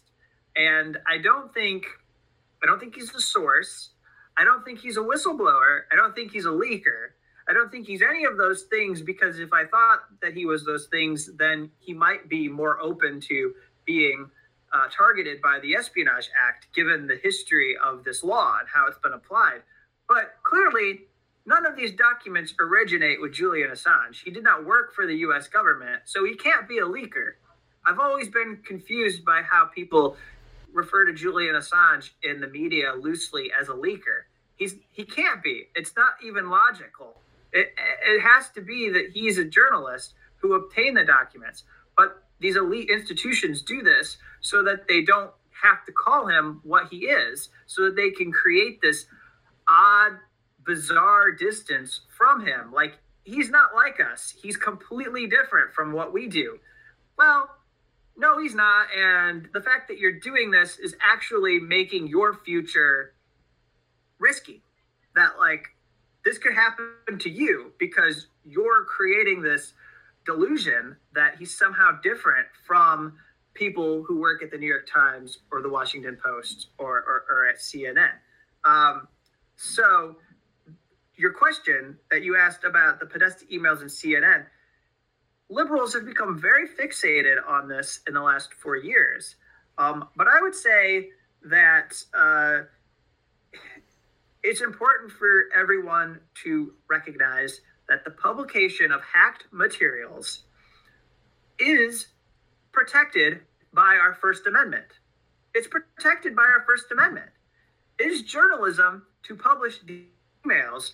And I think this is the problem of the kind of partisan tribalism that we have in the United States, of people who see these leaks and they think like this: well, who does this benefit? Well, who would want to commit this attack? They start thinking like they work at the CIA or the NSA. Like, who would want this? Russia might have wanted this leak. China would have wanted this leak. We have people out here who are programmed and thinking the way that the United States national security state would want them to think, so that they already are helping our national security institutions discredit impactful reporting before it has a chance to even gain traction. So these emails, I think it's worth taking 30 seconds to defend. Collectively, the emails, regardless of whether an asset of Russian government had come anywhere near these emails, even if they were 10 feet within helping WikiLeaks obtain these emails, they were published. WikiLeaks authenticated them. They had the right to distribute them. And what they showed us was information that was absolutely in the public interest. Because collectively, if you look at the whole set of documents, it depicted a culture within the Democratic Party that had anointed Hillary Clinton as the nominee of that party in order to ensure that no other candidate could come along and compete with her and take that nomination. It's not so much that they had rigged the primary against Bernie Sanders. They didn't expect Bernie Sanders to be as successful. It is that they had rigged the primary to ensure that Hillary Clinton had it easy on her way to the nomination. And as we saw in the emails, they were coming up against the reality that he was a formidable candidate who was exposing all of her flaws and revealing why so many people did not like her and they were offended deeply. And so what we had in those emails exposed this culture that we're all still grappling with here, because it technically it triumphed with Joe Biden's election. That neoliberalism ended up being the thing that won and defeated Donald Trump. And it ended up splitting the difference. They divided people. They pushed out Bernie Sanders in 2020, and then they used that neoliberalism to beat right-wing proto-fascism in the Donald Trump's campaign. And it's, they stand for empire as much as any president in the history of the United States does. And they ran to the right of Donald Trump. They always try to make Donald Trump seem like he wasn't a good person who could guard and defend U.S. empire, who could advance U.S. empire's interests good enough. So they are intent to make Joe Biden's presidency restore U.S. empire to its normal workings, its normal functions that we have come to understand and recognize over the last 20 to 30 years. Yeah, and there's this idea that Russia definitively hacked the DNC, and what I'll start with is, there's a lot of evidence that is not at all true. Ray McGovern, former CIA agent, talks about how even the leader of the CEO of CrowdStrike admitted in court that there is no evidence that this information, the emails, were exfiltrated, in other words, hacked. Maybe they were, maybe they weren't. I'm not sure, but the idea that just because they were hacked by Russia means they should not be published. This material that's extremely informative about our political figures, that they rigged the primary against Bernie Sanders, that the DNC was essentially a function of Hillary Clinton's campaign. This is major information. It's almost like people are angrier at the person who revealed this information than they are that our politicians are so corrupt. And last thing I'll say is, even if it was Russia, we reveal things about other people's governments, sometimes false information, and spread it to people in those countries all the time. I'm talking about spreading propaganda through organizations like the National Endowment for Democracy or Radio Free Europe, Radio Free Asia, Voice of America. The CIA created a fake Twitter in Cuba or something that resembled Twitter in Cuba to spread information and disinformation about the Cuban government. And just as a thought experiment, imagine that the United States was revealing leaked information about Kim Jong-un to North Koreans, right? Well, would we expect North Koreans? Actually, we don't want to know that information. You're the bad guy for telling us the information about our allegedly corrupt government. And it's just so crazy that we're angry at the person for revealing the corruption rather than the corruption.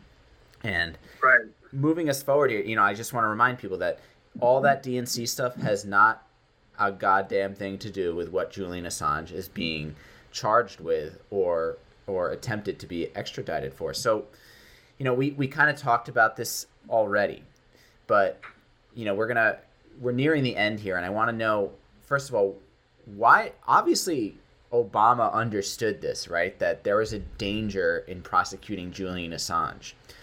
People generally think of Obama correctly as someone who prosecuted whistleblowers, but he elected to not take that further step to prosecute Assange or have him extradited.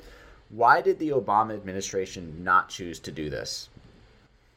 Yeah, so I'm not sure, and I think this goes for both administrations. I'm not sure how involved Donald Trump was in the decision to charge Julian Assange. I'm also not sure how involved Barack Obama was in the decision to decline to bring a prosecution against Julian Assange. But what we do know, based on some reporting in the mainstream press, was that Obama, the Obama Justice Department, under Attorney General Eric Holder, declined to bring charges against Assange because of what they recognized, and for those who follow Assange coverage closely, they've heard this a lot. They believed they identified something called the New York Times problem. And I don't know if it's a problem. I think it's kind of a nice failsafe to protect us all. But basically, if they were going to prosecute Assange, it would mean that they would be obligated to also charge editors or journalists at the New York Times who had worked on the documents, because they'd be just as guilty of the crimes they were alleging against Julian Assange. So they ultimately chose to back off and not pursue a case. Now, I don't think that we should say that they did nothing wrong in targeting Assange. This grand jury was impaneled in 2010, and it was set up to destroy this organization. They had something called a manhunting timeline that was revealed by Edward Snowden, in which we know that the Obama administration was tracking Assange's movements, and they were pressuring governments not to help Assange to safety, and he sought asylum from and as far as the WikiLeaks organization goes, they were sending out requests to all the tech companies to collect people's records so that they could fish through them and try and put together some kind of charges against the people who were working for WikiLeaks and who were associates of WikiLeaks. And so the government under Obama was intent to do something to prosecute in a way of, for Pompeo, say it's fair for this case, this instance, and to avenge these leaks by bringing cases against people to make an example out of them. That's what a lot of this war on whistleblowers is about, making an example out of people. But they backed away from it. And I think, the one thing that I am really disappointed didn't happen was we didn't get a press conference where Attorney General Eric Holder stood before the microphone and said, we are dissolving this grand jury, and it was wrong for us to target this dissident media organization, and we could really have opened a can of worms if we continued with this. We're going to leave this to fester so that the next administration can restart it and keep it going, because that's what happened. Because Donald Trump's administration, the Justice Department under Attorney General Jeff Beauregard Sessions, who is an aggressively he hates leaks. I mean, there are a few people in the recent history of the U.S. Senate that dislike leaks as much as Jeff Sessions, who were for things like passing kind of Official Secrets Act legislation that we don't have in the United States, but exists in the United Kingdom. And so he was for that, and he was willing to aggressively go ramp up the leak investigation. When he was Attorney General, he actually created a counterintelligence unit in the FBI that was dedicated to going after leaks. And he charged Julian Assange. And after a pressure campaign by the CIA that was designed to force him out of the embassy with the help of Lenin Moreno, who just had a colossally embarrassing defeat in the Ecuador election. I will congratulate him on his total shellacking at the polls that his party went through, because he absolutely deserves it for what he's done to the country, and it shows you what you get for cozying up to U.S. empire. And so Julian Assange was expelled and arrested under Donald Trump's administration. And I think, the thing that's crazy now with the Biden administration is the election of Joe Biden, I think, is owed to Joe Biden attaching himself to everything he thought was good about the Obama era and everything he wanted to sell to us as the antidote to Donald Trump from the Obama era, which are things that I don't actually necessarily believe are antidotes, but that's the way it was packaged. And now, this thing that Obama got right, it doesn't look like he's going to continue what the Obama Justice Department got right when it came to Assange. It looks like they are going to go down the path of allowing this extradition case to keep unfolding, even though they're losing. And it's important for us to be clear as we come to the end of our conversation. The U.S. government is losing its case against Julian Assange right now in the British courts. And it lost in the district court level, even though the district judge believed that there were grounds to bring a case against Julian Assange. They're not going to, if they can't extradite him, they can't prosecute him in the United States. And so, the Biden administration is taking a huge risk here, I believe. I don't really care about the health of the U.S. empire that much, but propagandistically, you're really going to prosecute a journalist? You're really going to stand here and say you're going to take on China and Russia, and you're going to allow a journalist to be prosecuted by the United States government? You're really going to try to extradite a publisher, which we know the Chinese government and or the Russians are going to want to use in order to discredit the United States government? You're really going to do that? I mean, I think it undermines everything we hear. We've heard a lot of platitudes in the first weeks of Biden's administration about how they support freedom and freedom of media. Jen Psaki, the spokesperson for the White House, who's the press secretary, she's talking about freedom of media, something we need to continue to promote around the world. Well, drop the charges against Julian Assange if you want to do that. I say quit using the Espionage Act to target leakers who reveal information to journalists. Let Edward Snowden come back home to the United States.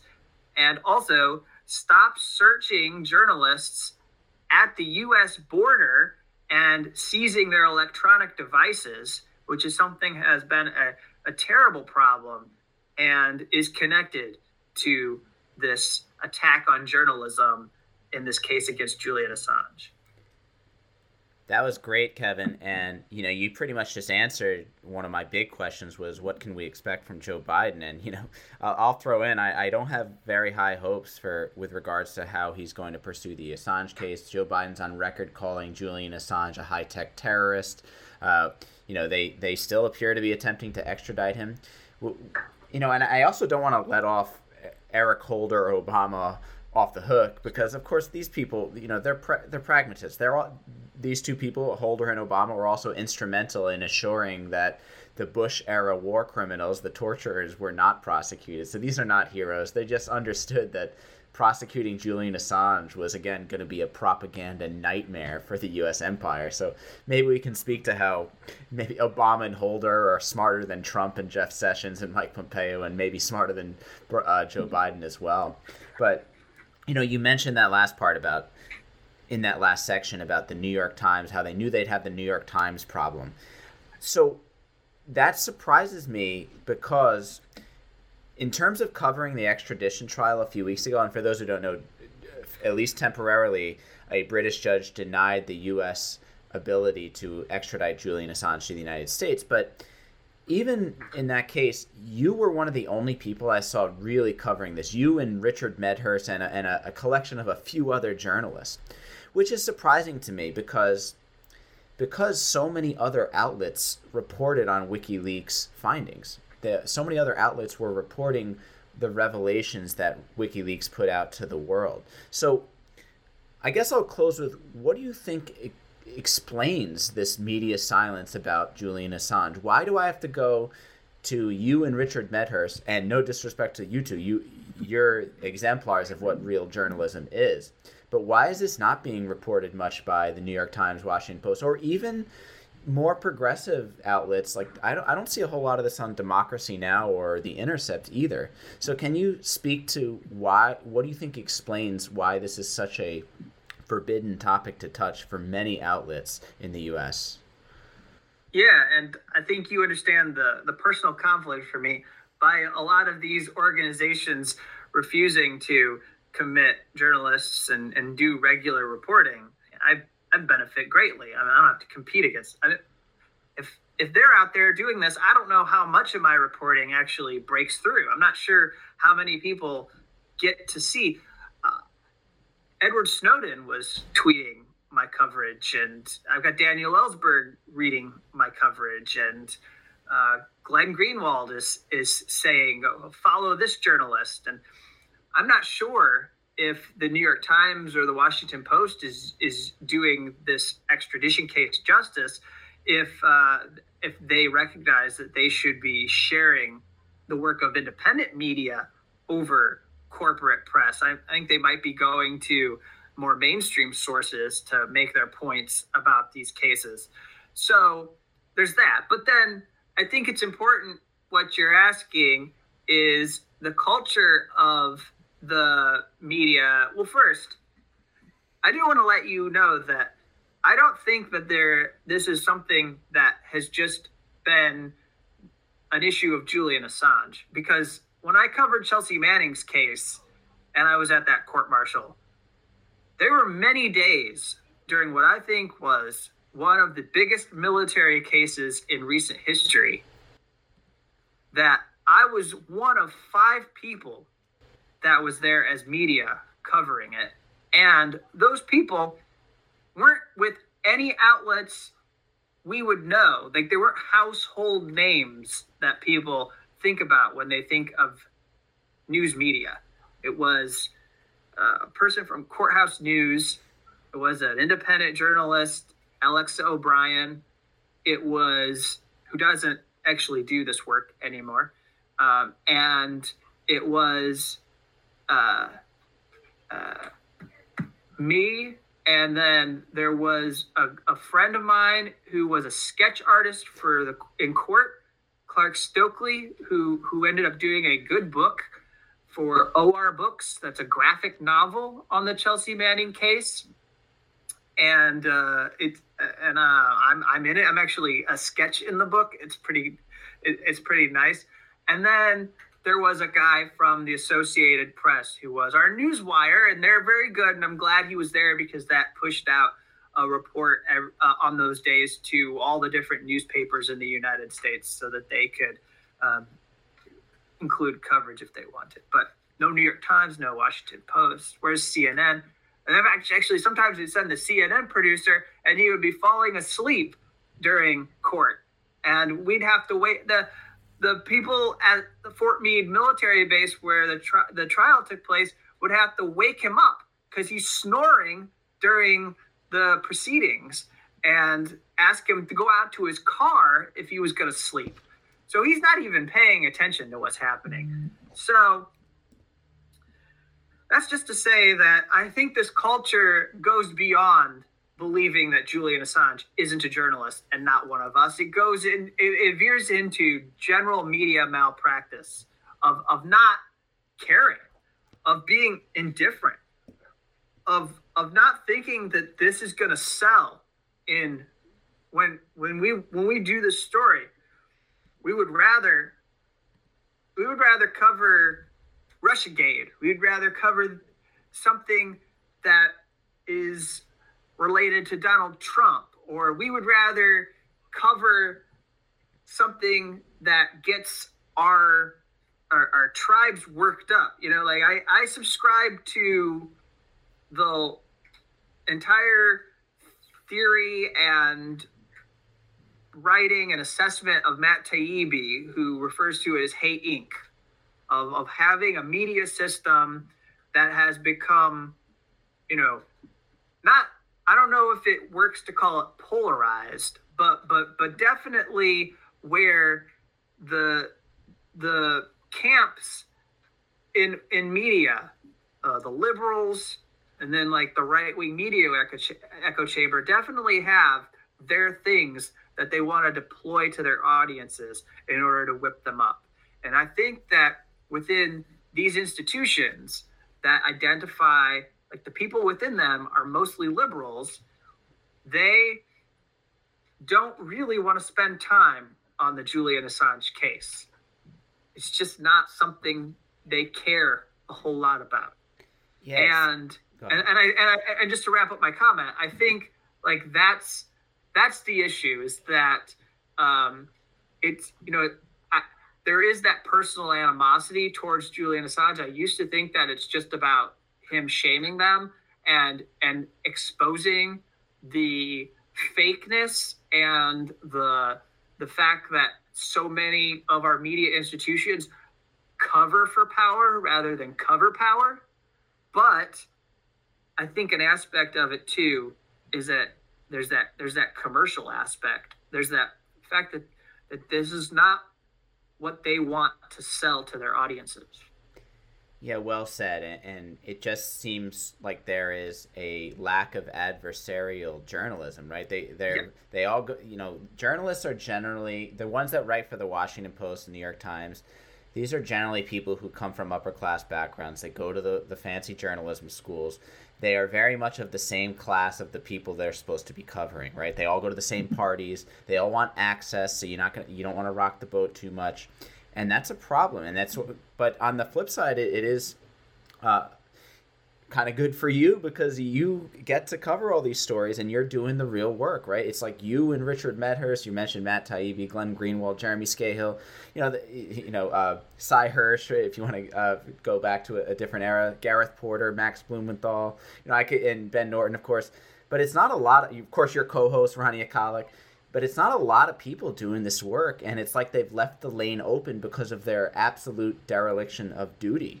And I think part of what you said is probably true, that they're probably a little annoyed at Julian Assange because he's doing their job better than they are. I mean, he's doing their job more efficiently and at a more proficient level than any journalist who works for these mainstream outlets. So, and as we wrap, can I throw out something quickly? Oh yeah, absolutely. Sure. So, and we've been going for 2 hours, and I've enjoyed every bit of this conversation. But a concrete example of this is in this case. Ellen Nakashima of the Washington Post is involved in doing national security journalism, went to the embassy, visited Julian Assange at the embassy. She went through the security checkpoint. Someone working for Undercover Global, this private security company that was working on behalf of the CIA or wider U.S. intelligence, it's somewhat unclear, although it has all the hallmarks of a CIA operation. Someone working as a contractor for this company took her cell phone battery and tried to take it. She went back and got it, and so they did not succeed in stealing it, but they opened up her phone. So that's documented. We've heard nothing from Ellen Nakashima. She hasn't said anything. Stefania Marizzi, an amazing Italian journalist who has submitted Freedom of Information Act requests in Sweden, in the United Kingdom, and in the United States for records on the targeting of WikiLeaks, and what they know about, some of the machinations of the efforts to get him extradited to Sweden, etc. She's fighting for the right of all of us to be able to request these documents and get these documents. She's speaking out. She was targeted. She visited Julian Assange. She was targeted. She's objecting. She's a witness in this case that's unfolding in Spain. There's a case where Julian Assange and his people filed. There's now charges brought by a Spanish court against David Morales, the director of UC Global, and she's involved in challenging it, but not a peep from Ellen Nakashima. You know why? Because if she becomes someone who challenges this, she's afraid she's going to step outside of this culture that she has become entirely indoctrinated in. And I remember Ellen Nakashima. I met her at the court-martial against Chelsea Manning. I ran into her at the trial. And she was somebody who would ask me questions about the case, because there are mainstream journalists who would come up to me in private and they would ask me questions because they knew that I knew it like very, very well. And they would I would help them clarify points. And so now today, having been targeted, she and her organization won't even stand up for herself, even though she was attacked. I mean, she was targeted by a contractor supported by the U.S. government, and they won't say anything because they don't want to be associated with the Assange case. Right, and this is nothing new, this deference to power. I mean, go back to the period of time before the invasion of Iraq in 2003. No one were bigger cheerleaders for that particular invasion. No one manufactured more consent than the New York Times, Wall Street Journal, and Washington Post. So, we do have to be skeptical about mainstream reporters' journalism when covering the national security state, because generally it is not in their interest to rock the boat. But Kevin, this absolutely has been a great conversation. And before we sign off, I want to make sure I give you time to promote the incredible work that you're doing. So I'll start by saying you can find all of Kevin's journalism at shadowproof.com. But also you host a couple of shows that I'd like to talk about. One is the Dissenter Weekly program, and also the show that you co-host, Unauthorized Disclosure. So if you want to close out, like what are those two shows about? What can people expect from them, and where can people find any other work that I have not mentioned? And everyone's listening to a lot. There's a lot of things competing for people's attention. There's your show. So the Dissenter Weekly is a collection of whistleblower stories from the past week, along with an update on Julian Assange's case and any other whistleblower cases that we're tracking. Reality Winner remains in prison, and she didn't deserve to be prosecuted under the Espionage Act. So I continue to follow her while she is in prison. And this for the listeners of your show, I started Dissenter Weekly because I wanted a program that considered what whistleblowing against empire was like, and wasn't just focused on partisan whistleblowers like, let's say, Lieutenant Colonel Vindman, who was the Ukraine call whistleblower, who he doesn't really need our support. He's going to be fine. Whether the disclosure is legitimate or not, he doesn't really need us to come to his defense. He's going to have people in Congress, and the New York Times will publish an op-ed by him. He's going to be fine. So I started this show back then when the Ukraine call whistleblower was a thing that everyone was focused on. And of course, that led to the first impeachment of Donald Trump. And then the Unauthorized Disclosure Show, I'm in the 8th year of doing the podcast. I think it's one of the longest running shows on the left that we've been doing. And so everybody has their podcast now, but I mean, I think we were kind of ahead of the curve a little bit, and we've kept it going, and it's a great space for having people on who can dissent and challenge a lot of the conventional thinking and things that just, are not necessarily allowed to be said in news media. We like to create space for people who are under attack.